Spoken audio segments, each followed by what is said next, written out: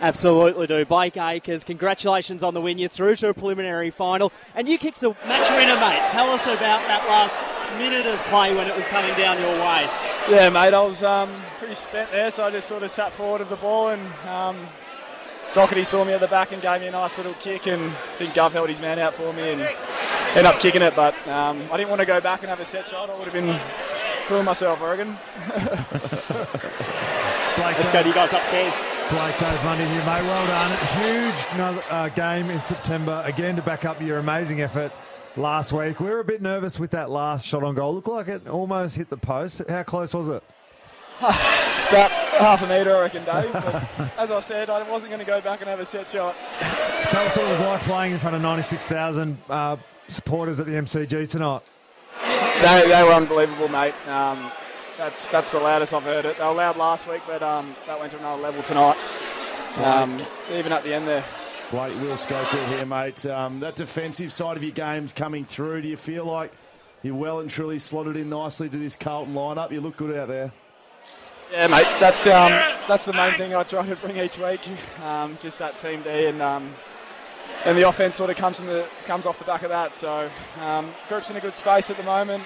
We're better than we were 12 weeks ago. So into a prelim.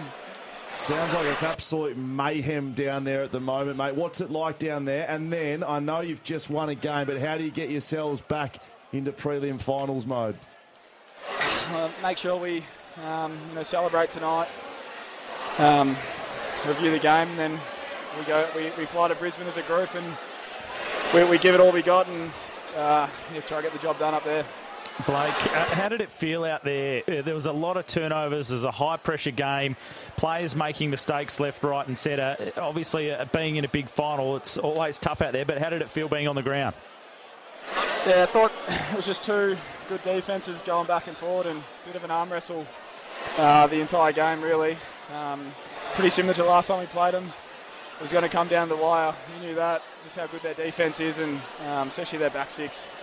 May and Lever really stood up for them, and they're tough to get through. So you're not going to kick, 70, 80 points against them. You're going to have to. We end up kicking 70, I think, but that's where you can really score on them, and hopefully you can limit their stuff going forward. It was a brutal game, and you guys, particularly with the walking wounded, Jacob Wiedering was looking sore at one point. Doherty dislocating his shoulder. Paddy Cripps looks like he's got a broken nose, but you're able to find a way to fight through it. Absolutely, mate. That's where the group's at, and I know everyone just wants to be playing. They have waited 10 years to be playing finals, so there's no way they'll coming off the ground. Those guys you mentioned, they're absolute warriors of the club, and we'll see all three next week, I'm sure. What's your mindset, Blake, been coming into these big finals games the last couple of weeks? You haven't played many in your career, but arguably some of your best games over the last fortnight. What's been your mindset coming in? Just to keep it simple, keep it around pressure, outnumber, play to my strength, which is my run, and support my back six as much as I can, and work with Cottrell on the off-ball side, and just to play my role and just keep it simple. Well, Blake, congratulations on the win. Thanks very much for joining us on 6PR, and all the best in the prelim next week. Thanks, guys. I miss you, Dave. I miss you, mate. I reckon he misses you, but not too much tonight, Dave, to be honest, given he's playing in big games. Well, I think he's got a fair bit more to think about, doesn't he? What a massive turnaround this season has been for Carlton, and what a great season he's had there. The first year in the baggers, as we see him celebrating in the rooms with the horde of Carlton supporters and fans in there. It would be a nice atmosphere to enjoy tonight, but as he said, I'm sure they'll turn their eye to Brisbane and that formidable task at the Gabatoir next week.